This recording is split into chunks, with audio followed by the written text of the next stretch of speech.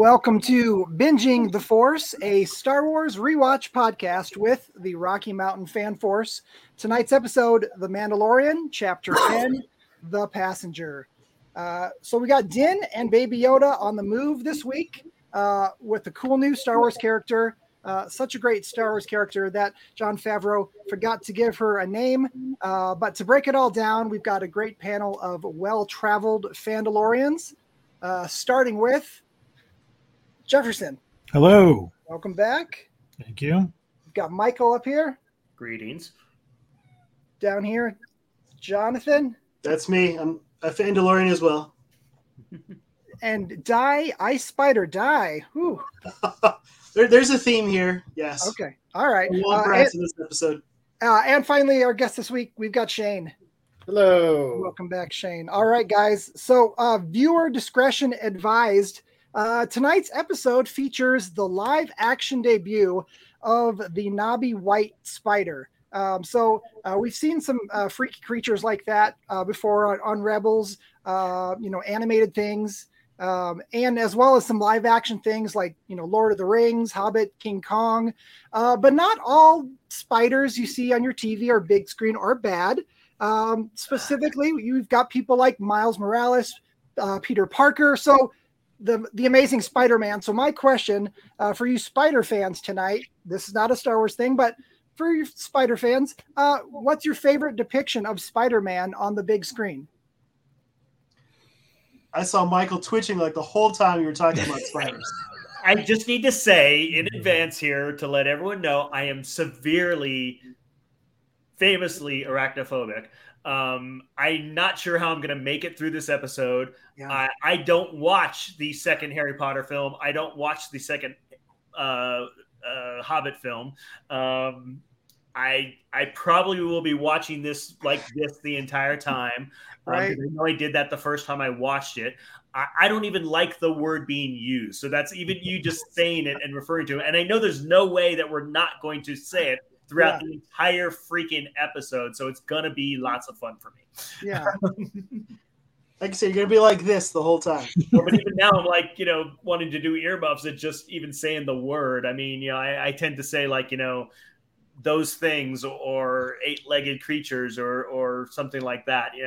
I don't even like the freaking word. But having said that, we got to do what we got to do, and I got to do what I got to do. So, that can't stop anyone. There's no way to review this episode or discuss this episode without saying that. So, so if you touch man to the end of it, is that more acceptable? Well, yeah, and I should specify. I mean, if it's very cartoony, if it's very like non-realistic in a movie or TV show, that's fine. Like if it like Charlotte's Web or something like that, like the cartoon.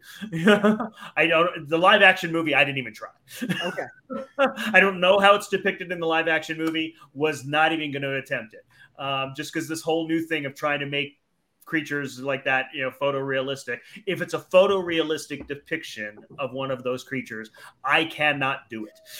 It is not going to happen. So here, the ice things, it's on the edge. I mean, it's creepy enough. The motion of them, they put so much work into making the motion of them look realistic enough that it freaks me out. It's not fantasy enough for it to be okay with me. So yeah, Spider-Man, fine. Love Spider-Man, watch every Spider-Man movie, everything. But like the specific, like in the Tobey Maguire movie, the close-up of the bite, not my favorite thing in the world. Okay. So is Toby a favorite, or do you have someone else in mind? Well, Jonathan was going to jump in, so I didn't want to interrupt. Oh. He kind of threw it to me there, but he was going to say what his favorite was. Sure. So I'll set the bar pretty high. I have been an Amazing Spider-Man fan ever since I was probably about 7-8 years old when I got my first Spider-Man comic. So I've been a fan a long time. Even through those terrible clone Spider-Man era of the comics. But when it comes to, I was really excited when it came to movies coming out, right? Tobey Maguire one's good. The Amazing Spider-Man ones, fine, they're okay. But like Tom Holland's awesome. Like, you didn't even need an origin story. Just boom, go with him. But I have to admit, like ever since, I was a kid reading Spider-Man comics, and like all there was like the fun but cheesy Spider-Man cartoon on TV. Like, which one? The one where it's like static Spider-Man and then the moving background behind him. Right? Should do background. There we go. You talking about the '90s one? Yeah, the '60s one. Oh, the '60s one. Okay. So, but yeah, I also watched Amazing Spider Friends as well. But like for me, man, when I first saw in the theater Spider-Man Into the Spider-Verse, like my mind was blown, and I was just crying at the end, because it's like, this is the movie that I didn't know that I wanted as a kid, but now here it is. And it's the ice cream, the whipped cream on top, Peter Porker and a Spectacular Spider-Ham. So that is my favorite Spider. Nice. Well, I'm with Jonathan. I think the two Spider-Verse movies are probably my favorite Spider-Man films. Although similarly to Jonathan, I liked all of them really except for Tobey's third one. I think it's pretty accepted that that's kind of the lousy film in the overall series. But I love the Spider-Verse movies, and I really, really enjoyed Tom Holland's third one. Doctor Strange one. Recent one. Yeah, the one with Doctor Strange with the other two. I remember seeing it in the theater, and I remember just having this massive grin on my face the whole way through the movie. I just loved every second of it.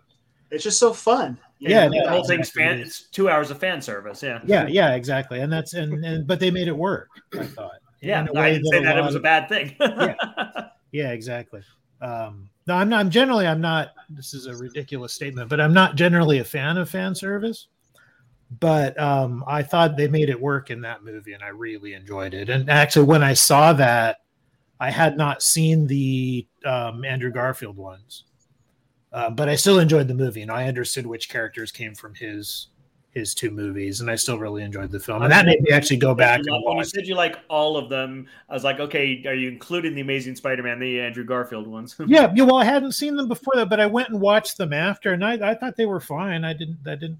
The reason I didn't bother seeing them the first time was because I knew that they were redoing the origin, and I thought, really, this soon you're going to start over? I'm not going to bother with this.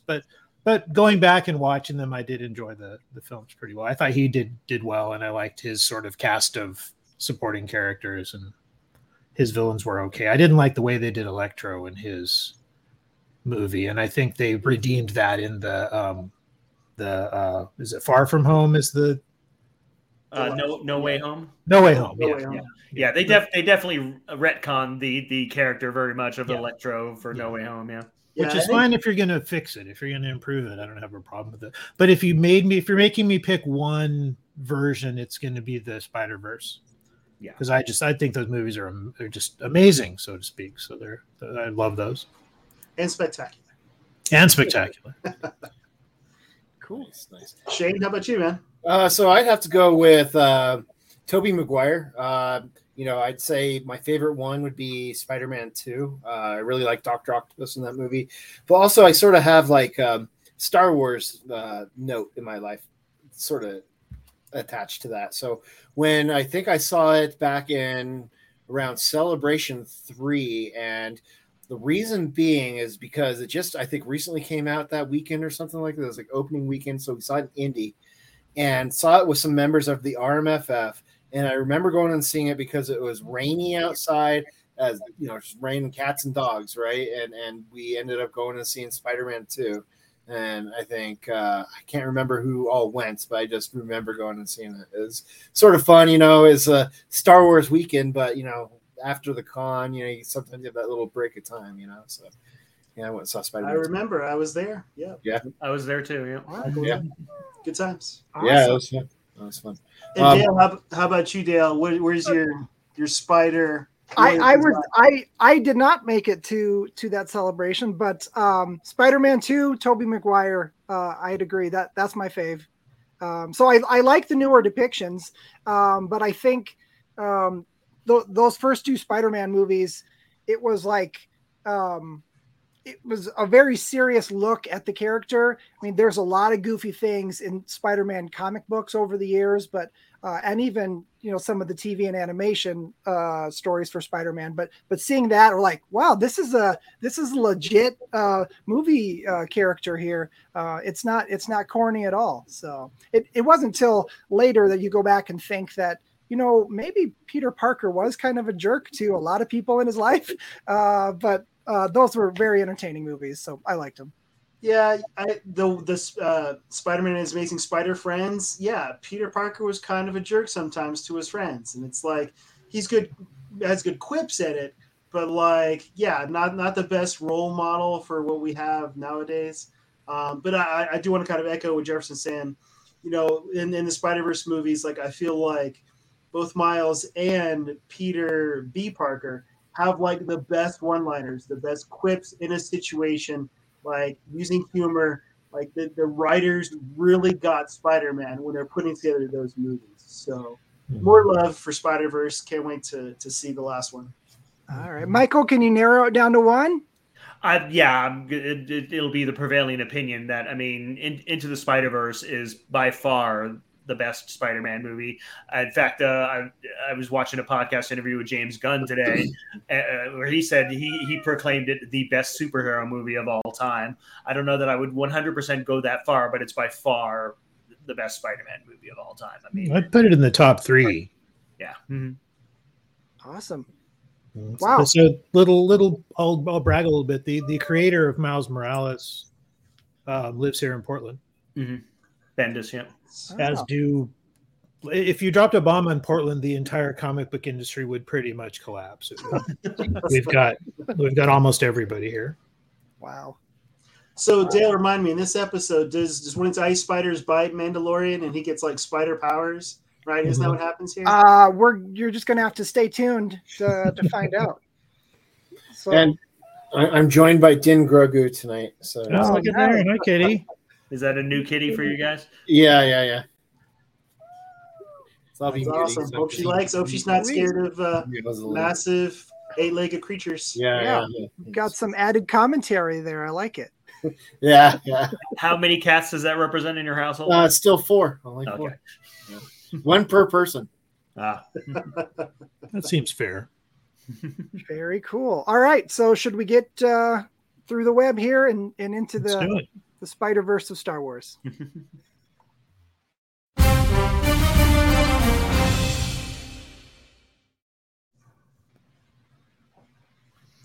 All right. Previously on The Mandalorian.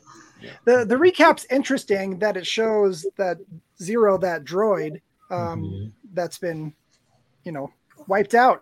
You thought his story was over. Well, I mean, generally the point of the recap is going to be to give us, this is all the stuff you need to know to understand what you're about to watch. Yeah. So they're just reminding us of, oh yeah, remember that guy from... Yeah, things that'll be relevant to what we're going to see in this episode. Yeah. Right. I thought that was a cool looking droid, and it was kind of a bummer that, he got taken out. All the other characters from that, ended up in jail or blown up, I guess. But yeah, but would you bother putting a droid in jail? You think you just wipe their mind and just start over? Right? Yeah, it seems like. I mean, there are all kinds of ethical questions come up, I suppose. Yeah, but wasn't it in one of the episode in season 3 where there's the droid bar and they all sort of act like people? That was a weird one. Can't wait until we get to that one where it's like big moral discussions about droid rights. Yeah. And Solo, same conversation. Yeah.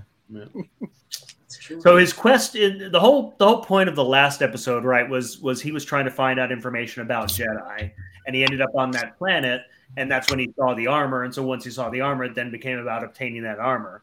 But I believe that's still the ongoing quest is to find out information. He's trying to return the baby to his people, basically. Yeah. If there's a prevailing theme through the whole series, it's that he is really easily distracted. Yeah.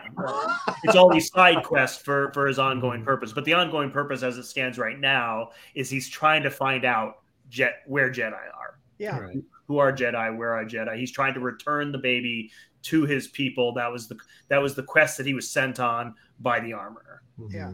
We can't do it too fast, right? We got a whole season to fill here. The big takeaway from that last episode is that Boba Fett helmet there on his bike. That's his bounty. Right. That's all we accomplished really last week. Right. Well, and I have to say, after this episode, I was really disappointed because they make you wait for that payoff for Boba Fett later, and it just takes some time, and I was just so frustrated with this episode. Not that it's not a good episode; it's just I wanted something else. Yeah, it's in the way of getting Boba Fett back on the screen. Yeah. So how is he not like decapitated or like cut in half right here? Because the robe Mandalorian, he's wearing Beskar armor. Well, and it's his name in the titles. We can't cut his I name. like the fact that it showed like he already is getting so much better with that jetpack that he just acquired. I mean, although we keep finding out that there's like bigger gaps in between seasons and between episodes than what we knew before. Mm-hmm. So I mean, I don't remember if they've established how much of a gap it is between the first and the second set of episodes. Yeah, I mean, I don't know that it matters that much. Like immediately after, right? Oh, between episodes? I think between 8 and 9, there's probably a significant breach of time. Yeah, between seasons, I think it's maybe closer to a year, and then between season 2 and 3, we were told it's supposed to be 2 years. Yeah, at least I think it was supposed to be several years. Yeah. They're saying. I think Favreau said it's been 5 years since the start of Mando to the end of season 3. So. Interesting. So we're already now like 10 years past Return of the Jedi. Yeah, but those Niktos still have it out for Baby Yoda, just like in the very first episode. They really want him.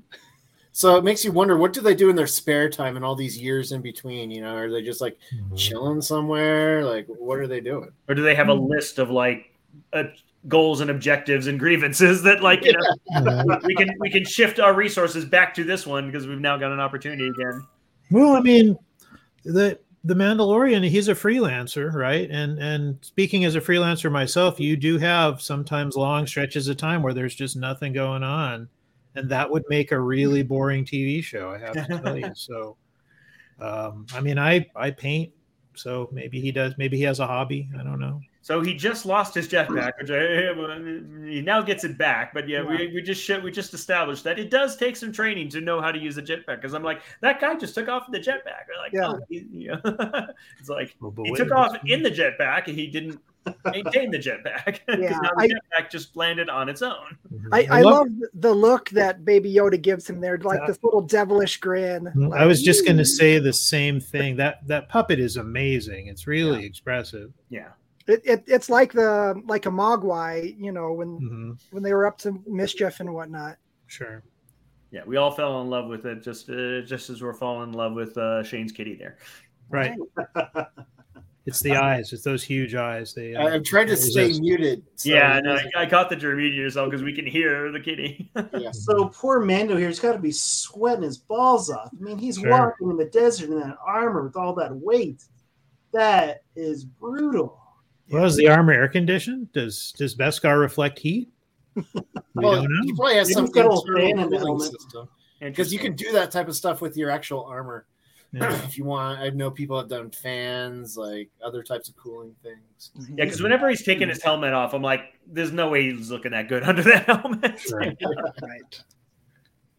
Kind of like in the Batman movies when Batman takes off his mask, magically his hair is perfect and he doesn't have that makeup around his eyes anymore. Yeah. Well, or better example, Katie Sackhoff. Well, we haven't gotten to her yet, but when we get to Katie Sackhoff in live action here, taking on and off her helmet all the time, and her hair is exactly the same no matter what. Yeah. So we're back with what's her name again? Peli Motto? Yep. Amy Sedaris, and she plays Sabak. So her hair looks a little bit like she's been wearing a helmet all day.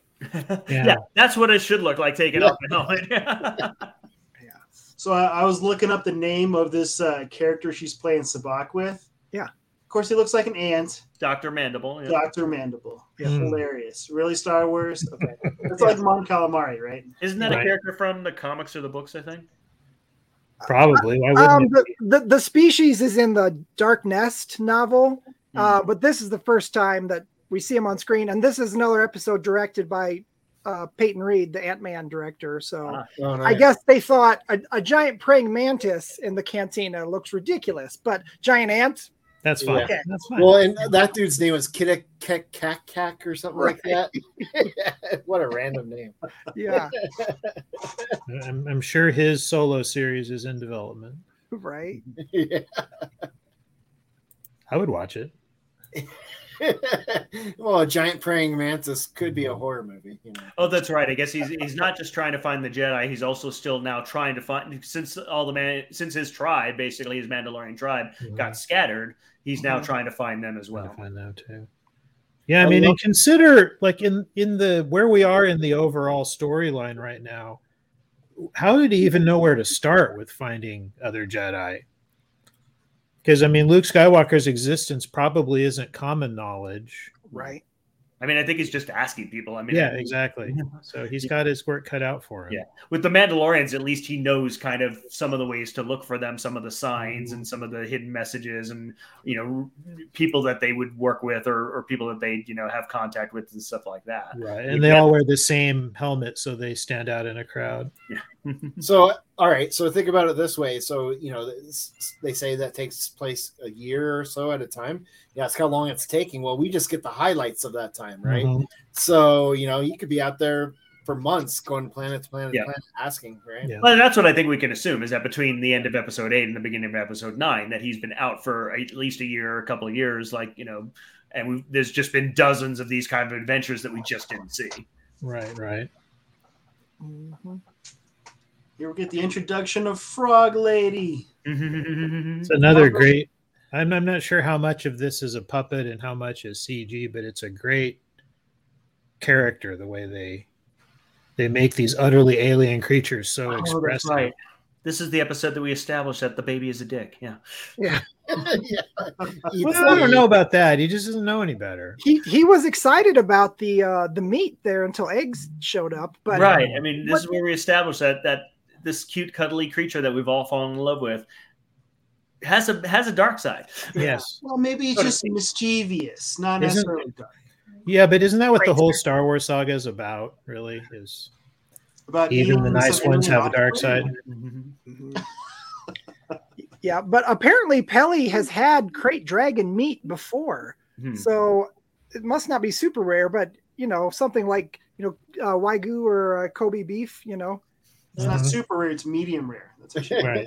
Yeah. Yeah, when Arby's is selling Wagyu beef burgers, I think the term has lost its meaning. Yes. Yeah. I think that's the silliest way to cook it, though. Like, they got to cut it into smaller pieces because there's no way you're getting the inside of that. It's charred on the outside and raw on the So he inside. just agreed to transport this lady to basically and her eggs. I think wasn't there a thing that it's like she's one of the last of her people or something like that? Yeah, and Grogu's eating all the eggs. Right. Well, yeah, she's transporting herself and her children, her eggs. But he basically agreed to do that for Peli. What is he getting out of it? She's got information for him or something. Something like that, some sort of trade that she offered him that he agreed to do this job. I mean, that's his currency is doing jobs for people and either taking people out or hunting bounties or transporting here. And he was like, I'm not a taxi service, but he agreed to it. But yeah, the baby just keeps eyeing those eggs, man. Yep, Peli was kind of a fast talker there, and pulled the fast one on him. And, you've got to take this lady. It's very important. Well, she is the huckster. I mean, that is her trade. I mean, he needs to get one of those eggs, put a little salt on it. It'll be delicious. Mustard. Oh, Grogu, you're such a bad kid. It's pretty dark if you think about it. I mean, if we could understand what Frog Lady was saying. Yeah, it is. And what's funny is so here they're building up to it. They're tricking us. They're making us think, oh, look, he's fascinated by life in all of its forms. He's just so in tune with the Force. But no, he's just hungry. No, he's just obsessed with lunch. Yeah. Yeah. He's just hungry. And there's our Star Wars toilet. Yeah. Is that the first ever Star Wars toilet? Yeah, but we saw it in season 1. Yeah, but I mean nobody else has one. We never see the toilet in the Millennium Falcon or anything like that. Yeah. He just ate it. He didn't take it out of his mouth, did he? Like, No. let him eat one of her children. Well, it's not fertilized yet. I mean, it's just like a chicken egg or something. Is it? I didn't remember. We don't know. No, they're not fertilized yet. She's They're taking not these eggs to her husband to be fertilized, and then Oh, okay. Okay, that makes it a little less awful, I guess. Yeah. Little, Yeah. little, Quite so appalling. little less awful. Sorry, my baby ate your egg. Yeah. maybe you miscounted when you put them in there. Right. Right. When she gets the jar back later, she doesn't have a number in her head. Oh, that looks about right. All right. Oh, this is our first introduction of Rangers of the Republic people. Right? Yeah. So we haven't met these guys before, right? This is the first time we. But we did season one. Oh, Okay, they're so in we- season one. At the end of the episode, they blew up the base. Oh yeah. Now I remember. Oh, right. That was That the hideout. heist episode, yeah. Mhm. Yeah. Yeah. And Deborah Chow was supposed to come back as cameo as well, but she was shooting Obi-Wan when they were shooting this. So Yeah, when you say cameo, you mean being as a director of the show, yeah. right. Yeah, she directed, I believe, the entire season of Obi-Wan, which is unusual for any directors of these series to be directing all the episodes of a series. Right. I mean, I think part of that is because the Obi-Wan series had been planned as an actual movie that they then split up into a series. Right. Right. And No, these two were supposed to be in Rangers of the Republic, which Right. with Cara Which didn't Dune, end and up that happening. got canceled.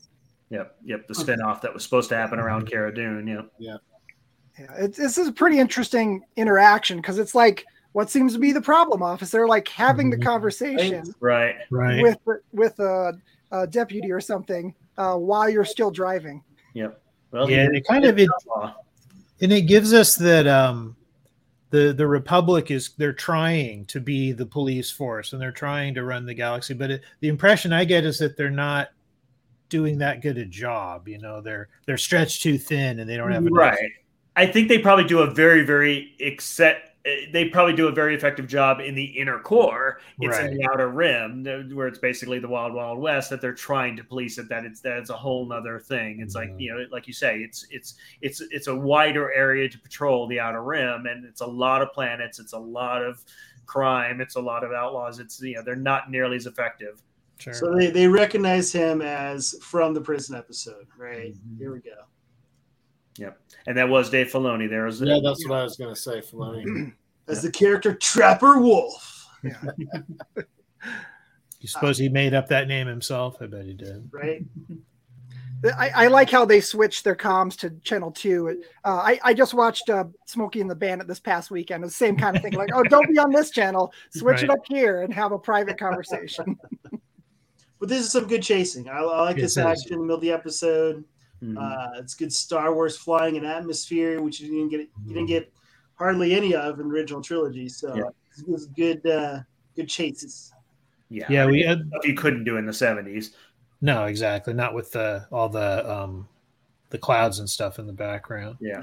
But I mean, it's nice that the series still, even on a TV budget, which is granted it's a high TV budget, but they maintain a very consistent level of quality with the films. Oh yeah. You know, it all looks the same in terms of the quality of the visuals. And we're on an ice planet. Yes, we are. Those diverse Star Wars ecosystems. Right. Desert planets, ice planets. That's pretty jungle planets. That's pretty much it. I like in the X-Wings, you've got their targeting computers, right? A little call back there to the original trilogy. Yeah. Still looks the same, apparently.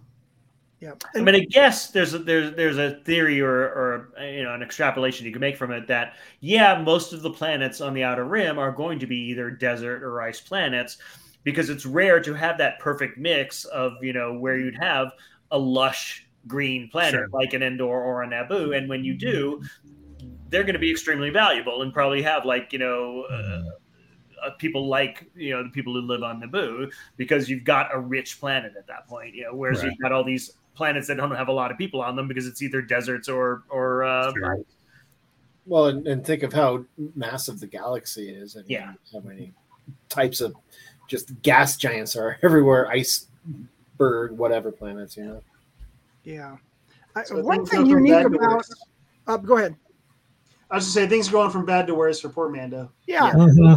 One thing unique about the Razor Crest is the damage this thing takes on. It really gets beat up throughout this series. In the films, you have things like the Falcon that they get damaged, but it's really a scratch. They can still fly, but this thing gets the crap beat out of it. Well, he's really good repairman. I mean, heck, he gets this thing up and going. Like, yeah, but he does have to keep going back to Pelly, doesn't he? Yeah, exactly. He's got a very lucrative franchise in fixing his ships. Yes. It takes a village to keep that thing space worthy, I think. Mm-hmm. Well, this would be power. This would be a bad planet for her. I mean, if she's a lizard lady, cold-blooded, oh man, she's gonna last long. There you go. Get some blankets. Keep Frog Lady warm. Yep. And yeah, we don't ever learn her name, right? She's the passenger with just Frog Lady. In a rare situation, he doesn't speak her language. So I mean, they've normally sidestepped that problem for the most part. With all these different races, that there's at least some commonality, standard language that they can all understand each other, and they might have their own languages, but then they have common tongues that they can each speak. And we establish here that she does not speak anything that he can speak, and he doesn't. And that's neat. That makes the story more fun. That he can't understand her. Yeah, and more realistic too. You're not always going to have a common language or a droid around like C-3PO. Right, and it's a Western trope as well. It's the having to traverse across the Western fields, or the trying to travel on a covered wagon, transporting a lady and her baby, right, a precious cargo. Yeah. Mm-hmm. And like she can understand him. It's interesting that he's still kind of speaking out loud, which benefits us as the audience. But it's like, is there really a reason to do that if she can't understand him? He has no idea whether the baby understands him. So him actually verbalizing things as it's going along is really purely for our benefit. Right. Well, I mean, he previous to the start of the series, he probably spent a lot of time by himself in his ship, and I bet he talks to himself. True. I'm not saying that I talk to myself all day when I'm here by myself, but I'm not saying I don't either. So I like how she hasn't even noticed yet that anything is missing. Right. And it was nice of Mando to pack the little bento box lunch for all classes of passenger here. Yeah. They all get a little snack. Yeah, that's nice. The Razor Crest reminds me a little bit of what Cousin Eddie's mobile home would look like, on the inside. Here we go. Yeah. It's a wreck. Yeah, she realized an idea. Does anybody know is Frog Lady a puppet or a CG creation? No, there's an actor in there. Misty Rosas is the actor, and D. Bradley Baker does the voice. So. Right. But I mean, all those facial expressions are pretty good. It's probably a mix of animatronics. A lot of times it is. Yeah. Misty Rosas, right? Mm-hmm. She also played the Ugnaught character. Mm-hmm. Oh, Quill. Yeah, the one that Nick Nolte did the voice for. Yep, Gotcha. Nick Nolte was the voice, but she was actually in the bodysuit. Mm-hmm. All right. Yeah, I mean, you're right. It's probably a mix of. They probably do as much as they can with a costume, and then they'll enhance it with animation. Yeah, I know Jon Favreau does have a preference for trying to do things practical when he Sure, and then I think the assumption is that using CG is cheaper, but I don't think it actually is. It really depends. It's really always a mix. It's always about what's the right tool for the job. And so here in our plot, it's the moment of crisis. Mando's ready to give up. He's like, man, these obstacles, these challenges are too much to overcome. But she's like, all right, you got to hold to your word, Mando. The Mandalorian code. Get us out of this mess. Yeah. Can't give up. You got to miss it. Mission. I've got to get my babies. Yeah, she brings that up, the Mandalorian code, but I thought the Mando code was like, hey, if you're fighting someone to settle an argument, it's got to be a one-on-one thing. But there's probably more to it. I mean, there's More a lot of bounty that hunter. goes into it. It's whatever the writers need it to be. Yeah. Yes. The first rule of Mando code is you do not talk about Mando code. Right. Well, and in his defense, this is looking pretty bleak. I can see why he would just throw his hands up at this point and say, you know what? How the hell are you going to fix this? I mean, Yeah. I'm impressed that he does fix it, but Right. Yeah, well, just a toolbox. Come on. He's Yeah. stranded in the middle of an ice planet, literally miles deep in an ice planet. Right. Yeah. Well, at least the cave's empty. You know, there's nobody there to bother him. Yeah, You get a frog lady to fixes eat it in the end. Maybe she's an engineer and she knows what they need to fix to get it going. I think you need a little bit more than that, like Grogu using the Force or something. I mean, come Right. Yeah. Maybe This he's got is. a lot of duct tape in that toolbox. on. It's not looking good. Yeah, I don't know that the Force in this situation is going to be that helpful. I mean, it's not like a scalpel in terms of like fixing stuff engineering wise. Yeah, but I mean, look at that giant crack. You need someone to sort of straighten that thing out, a little bit. All you need is an AT montage. Right. That is definitely what he needs at this point. Oh, he needs Quill. He needs Quill. That's who he needs. Well, that's the thing. Between Quill and Pelly, he goes to people for repairs a lot. I mean, Sure. Yeah. He's got his support staff. He is not flying a top of the line, fresh off the line model. Well, the Jawas did sort of mess him over when he used Quill's help. Oh, where'd she go? Yeah. I love the helmet vision. Mm-hmm. Love his armor. So cool with the frost on it. That's a nice detail, I think. Yeah. What's that as seen on TV product where you can just like slap it on there and it'll fix the cracks and it's watertight? Flexi Steel or Yeah. That's it. Yep. Or like a spray, you spray it closed. Sure, yeah. I'm sure he's got some of that. Yeah. This is a great looking episode too, with this limited color palette, all the blue and white.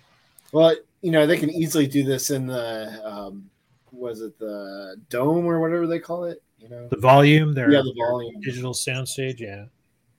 But I mean, that like Michael was saying, it's the right tool for the job. It's a tool that they're using effectively. So the best thing they can do is make me not notice what tool they're using. Right. Yeah. I mean, that's effects are only effective if you're not noticing them. Right. If you're noticing it, then they didn't do it. It's failed. Yeah. Yeah, I picked up on all these transitions, the different wipes, and there was a fade and thing. But is there a single scene so far we've seen tonight that looks like it was on a soundstage and not out in the wild? No, I can't tell. Yeah, and I mean less so since we're jabbering about it. But when watching these episodes for the first time, I'm totally committed to them. I can lose myself in them pretty easily. I'm not often reminded that I'm watching a TV show. Oh, and he's just thinking soup, man. Soup? It's soup. No, this is a terrible idea. It's like bobbing for apples. He just wants to go in after the eggs. Well, they're warm now, you see. She needs to put some of that warm liquid inside that container. Yeah, exactly. I'll help. Lunch.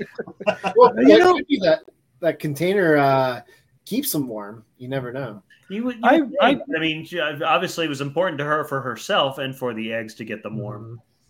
So I really like this development for Grogu that he's not just this perfectly nice and sweet creature, because he's so cute that if he were also like flawless of character, it would be too much. He'd be too saccharine. So having him have a bit of a mean streak, I think, is kind of nice.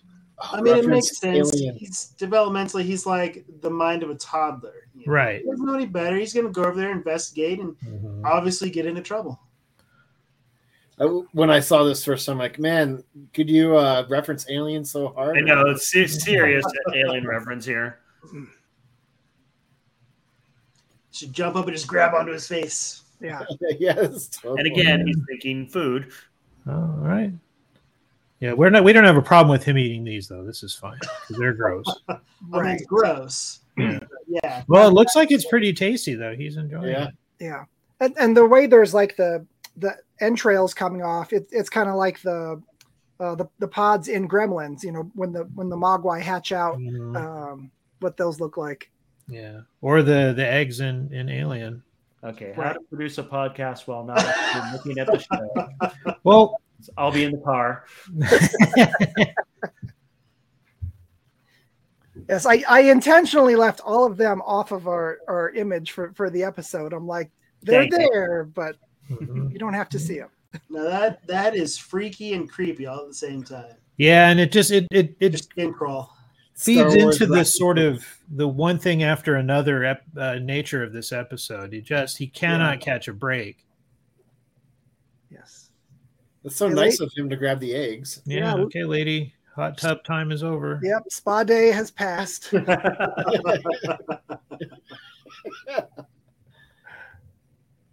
She gets dressed in a hurry. She sure does. And look at him; he's turning his back. He's so valiant. Yeah, this is not looking good.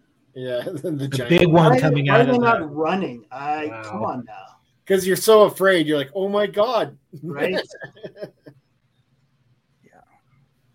Why doesn't he have his jetpack with him? I mean, come on.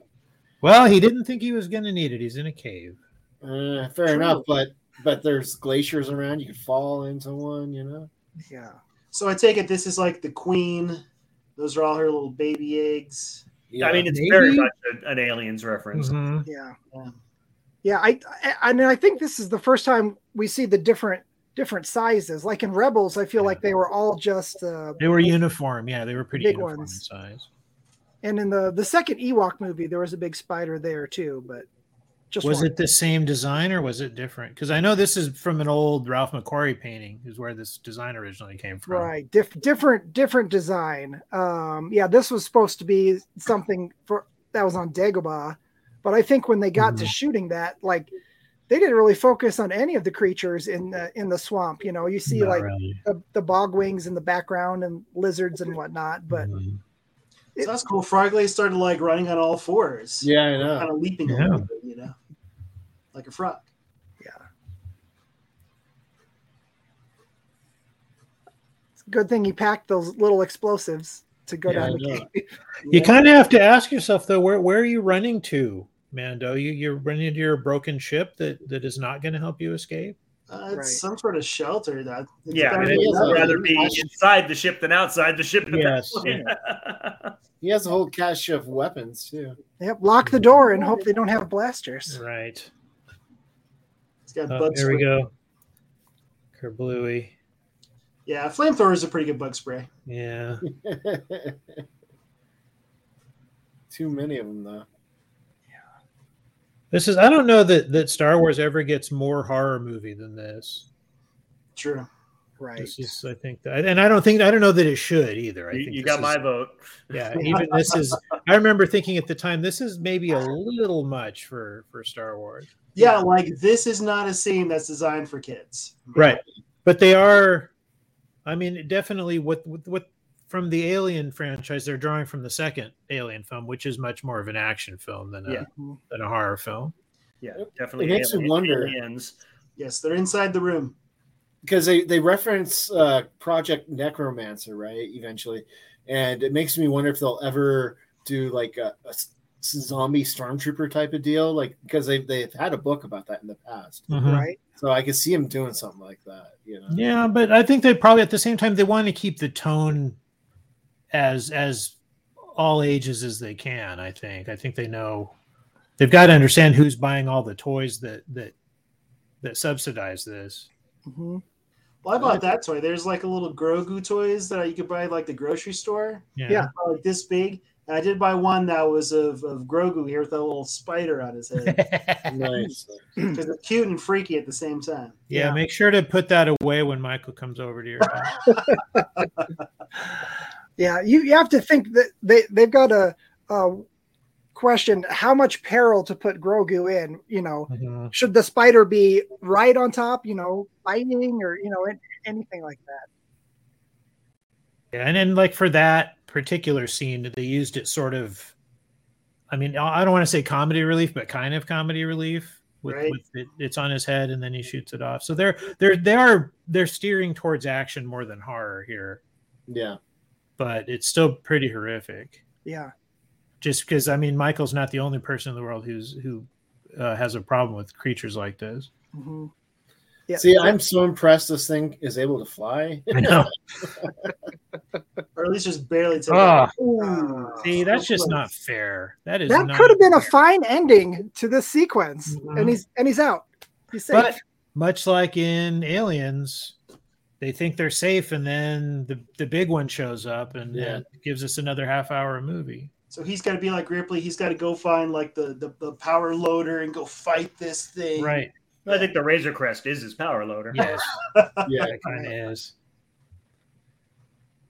So like this could have been it for them. Like if Deus Ex Machina doesn't show up and blast this big spider, like they could have been toast. You don't think Mando could have handled him? I mean, heck, he took out the whole crate dragon by himself. I don't know. He doesn't have to as bait here. But what's nice is that this isn't entirely out of nowhere, because we've already established that those two X-Wing pilots are on the planet looking for him. Well, yeah. But still, they do have excellent timing. Yeah. And he is making a lot of noise, so it's probably they found him pretty easily. How long did he stay in the cockpit there that they were able to set up that many webs throughout the cabin of the ship? Takes as long as we need it to take. I mean, there were definitely a lot of them. Yes, there were. All right, Mike, you want us to tell you when all the spiders are gone? That would be nice. They're almost done. But then I'd be sure that you're lying to me. We wouldn't do that to you. Well, I wouldn't. These guys might, but I wouldn't. Yeah, literally, I'm a huge Lord of the Rings fan, or Lord of the Rings overall fan. Will not watch the second Hobbit movie, which I know is amazing. Yep. I completely missed out on Smaug in that movie because I won't watch that movie. Well, there's a fast forward button. Yeah, you have to actually see stuff to do that. Yeah, okay. Well, you know what, Michael? Here's what I'll do for you. I'll figure out the timing. I'll figure out how far you need to go into the movie to skip that whole scene. Yeah. Just stick to the Bashki versions. Those spiders are. I love the Bakshi versions because that didn't bother me at all. Yeah. They have faces and they talk and they're goofy. Yes. So you're good. They're just chit chatting about you did some bad things in that prison episode, but just some good things too. So let you off with the warning. Yeah, they really give him credit for his good deeds, but they still completely, ditch him on this isolated planet. It's not like there's a auto parts store down the road. We saw nothing there besides snow. Right. One of them looked a little bit had the same head as R5 there. Yeah. Well, that's the price he pays. If they're gonna let him off with a warning, they're not gonna help him out. You got to fix your own flat. Yeah. Right. Exactly. He's called AAA. What a mess. Yikes. Do you think he ever regrets his life? He's just standing there looking at the ship, like okay. It's like, now what? We're alive, but I still got to fix the ship.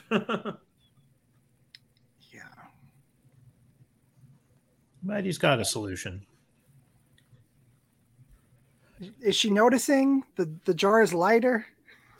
So we've actually just referred to a bathroom and called it the privy. So of course, all Star Wars takes place in England. Yes. That's what the Imperials called it because they're British. Right. Oh, there was your montage. Here's your A-Team montage. Here's your A-Team sequence. Yeah. Yeah. Bum, ba-dum, bum, bum, bum, bum. Bum, ba-dum, bum, Well, this got to get it up in the air. If I remember right, the only thing that's pressurized is the cabin. He just referred to that in order that he's pressurizing the main cabin because that's the only thing he can do that with because the rest of the hull is so damaged. So he said to her, if you have to use the restroom, use it now. Takes a kick and it takes a lick and keeps on kicking. I know, but for how much longer? Yeah, I like the turbulence shows up in Grogu's ears, wobbling back and forth. Whoa, a little wobbly there. You think? Yep, if someone shoots at us, or if the door gets sucked off its rails, I like that. Yeah, the ship you're fully expecting by the time they get to where they're going, it's going to be just like the end of the Blues Brothers when they arrive and then the whole thing just falls to pieces. Grogu's like, I'm hungry. You got any No, more eggs? Grogu, you're such a bad kid. He's got to covering it up. It's like, it's not going to happen, little guy. You're too late, lady. Oh, Snappy got Of one. course, he's got one. Yeah. One more for the road. I like how they That is don't a even beat really up. ever apologize for that either. They just, he ate all those eggs. That is a seriously beat up trash. It sure is. But yeah, you're right. Directed by Peyton Reed, director of Ant-Man. Yeah, man. All three of them. I've driven cars like that. I get where he's coming from. You just try to drive it until it falls apart. Hey, did I have to stop it at that point? No, I did not. But you've chosen to, and we respect your choice. You don't want to see any more concept art of eight-legged creatures. Yes. But basically, yes, it's the Star Wars family truckster. It takes the licking, but it's back on the road. Oh, wow. Or overall, good episode, fun episode, creepy episode. Yeah. I mean, Aliens is one of my all-time favorite movies. So seeing Star Wars meets Aliens was kind of fun. I did enjoy it. Yeah. Like I said, it sort of caught me off guard first time I saw it. I wasn't expecting such a different type of episode, but it's really fun though. Yeah, and that's going too, right? Like you're first like, okay, well they got out of there. It's like more Spider-Man. Well, and it's nice that Star Wars can keep surprising us, considering the sheer number of hours that there are that they've produced, they can still come up with stuff like this that we go, wow, I didn't see that coming. Yeah. That didn't want to see it coming. That prison episode in the first season, at the time you thought, oh, this is the Star Wars version of horror because it was the lighting and the quick cuts and whatnot. But yeah, this is the real, creature feature, which we really hadn't seen before in this franchise. Yeah, and we're assuming that he got all the spiders, right? Like, are we sure that there's not one hanging out in the hold somewhere? Should be sucked out into space, right? Like an alien. They didn't lay some eggs somewhere? It went into the refresher, so that little room is pressurized, only to return in season 4. Right. Crawl right up Mando's butt. Yeah. Well, good thing I made the Razor Crest at home then. Yes. I am not going to sleep tonight. We're here to freak you out. Awesome. So we actually have viewers, and they've been making comments, and I kind of missed all of them. So let's take a look at that. Awesome. What are some of the comments here? Yeah, so I think this was just a hello. It was just Rich Brendel just saying chut boyos. Is that someone's friend? That's mine. Okay. I'm responsible. And then I wholeheartely disagree with this comment from Rob. Spiders are people too. No, they're not. They are in fact arachnids. Spiders are when he's like using the flamethrower on them. Sorry, spiders. No. And back to Rich. I'm with Dale, and I don't like Miles in Spider-Verse. He's a punk kid who doesn't care about consequences. Miles is the coolest. Miles is for a new generation. They had to find a way to make Spider-Man relevant for not my generation. Mm-hmm. So I think that Miles is a great way to make him multicultural, to make him cool, but also to kind of pass that baton on from regular Spider-Man to, Miles from the Ultimate Universe. Right. And then bring him forth here, right? Like, there's my son, he's black. He loves Miles. Miles is his Spider-Man. My Star Wars, not necessarily the prequels. That's okay. Maybe Spider-Man is that same kind of menu like I talk about for Star Wars. So, and your son in a Miles Spider-Man mask is the cutest thing in the freaking world.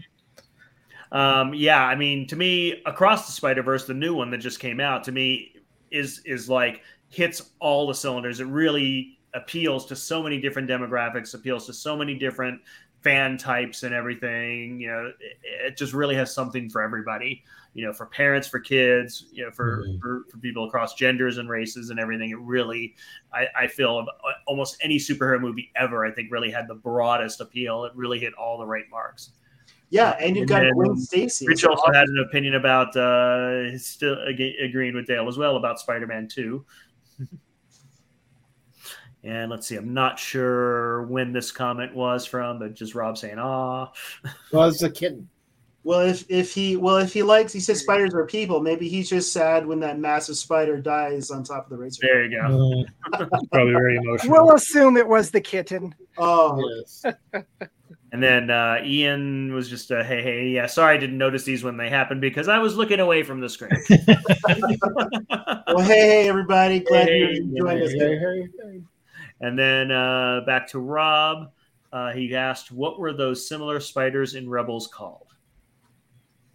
I don't know.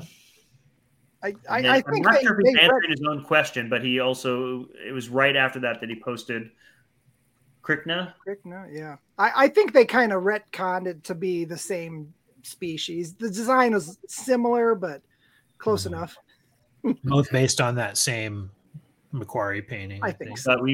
We very much appreciate the audience participation and hope more people watch us live and can ask these kind of questions and participate in the show. I'll try to pay more attention to them when I can actually watch the screen directly. So is Krykna kind of like arachnid, maybe, but just kind of jumbled or something? Ooh, Yeah, it seems like it.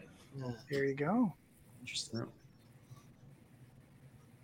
I don't know if they were rebel or imperial spiders, but either way, they can die. I think they were chaotic neutral at best. Right. Right. Non-aligned spiders. Awesome. All right. Cool. Well, any more thoughts on chapter 10? It's a chapter I feel would be best left closed. Yeah, exactly. This probably isn't one we need to revisit every year. I love the frog lady. Always happy to see Pelly. Yeah. Nice to see our Rebel pilots and have that ongoing story there. Or not Rebel, sorry. Republic pilots. New Republic, yep. And apart from Michael's issues with the episode, and it's a fun episode and it's a neat sort of Star Wars goes horror, but at the same time, this episode does not appreciably move the story forward at all. No, it's just a big like last week. distraction. Yeah, it's a huge. In fact, pulls it back because it means obviously the next episode is going to have to be about him repairing the ship. Right, it's true. So we're not moving forward anywhere without repairing the ship. So right. Yeah. 2 steps backward, 1 step forward. Yep. Such is the life of a Mandalorian on the move. Yeah. Awesome. Well, next week we keep moving on with the broken ship story. Mando chapter 11, the heiress. No indication yet who the heiress is. We'll find out next week.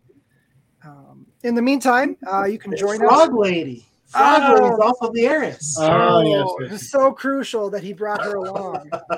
She's going to grant him the frog fortune or something. Kiss her. All the eggs the child can eat. Yeah.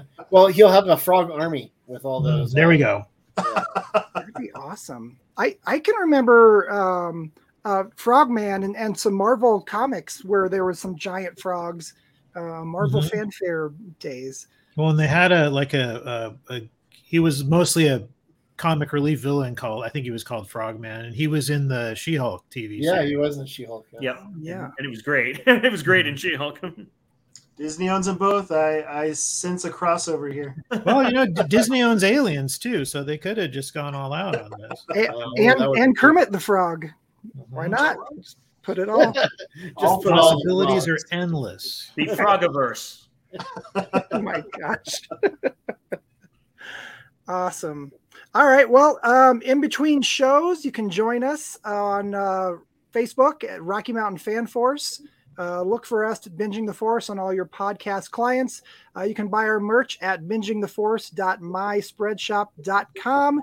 And we are on YouTube as well at Binging the Force. So next week, chapter 11. That's all I got. See you guys. Ribbit. Take care.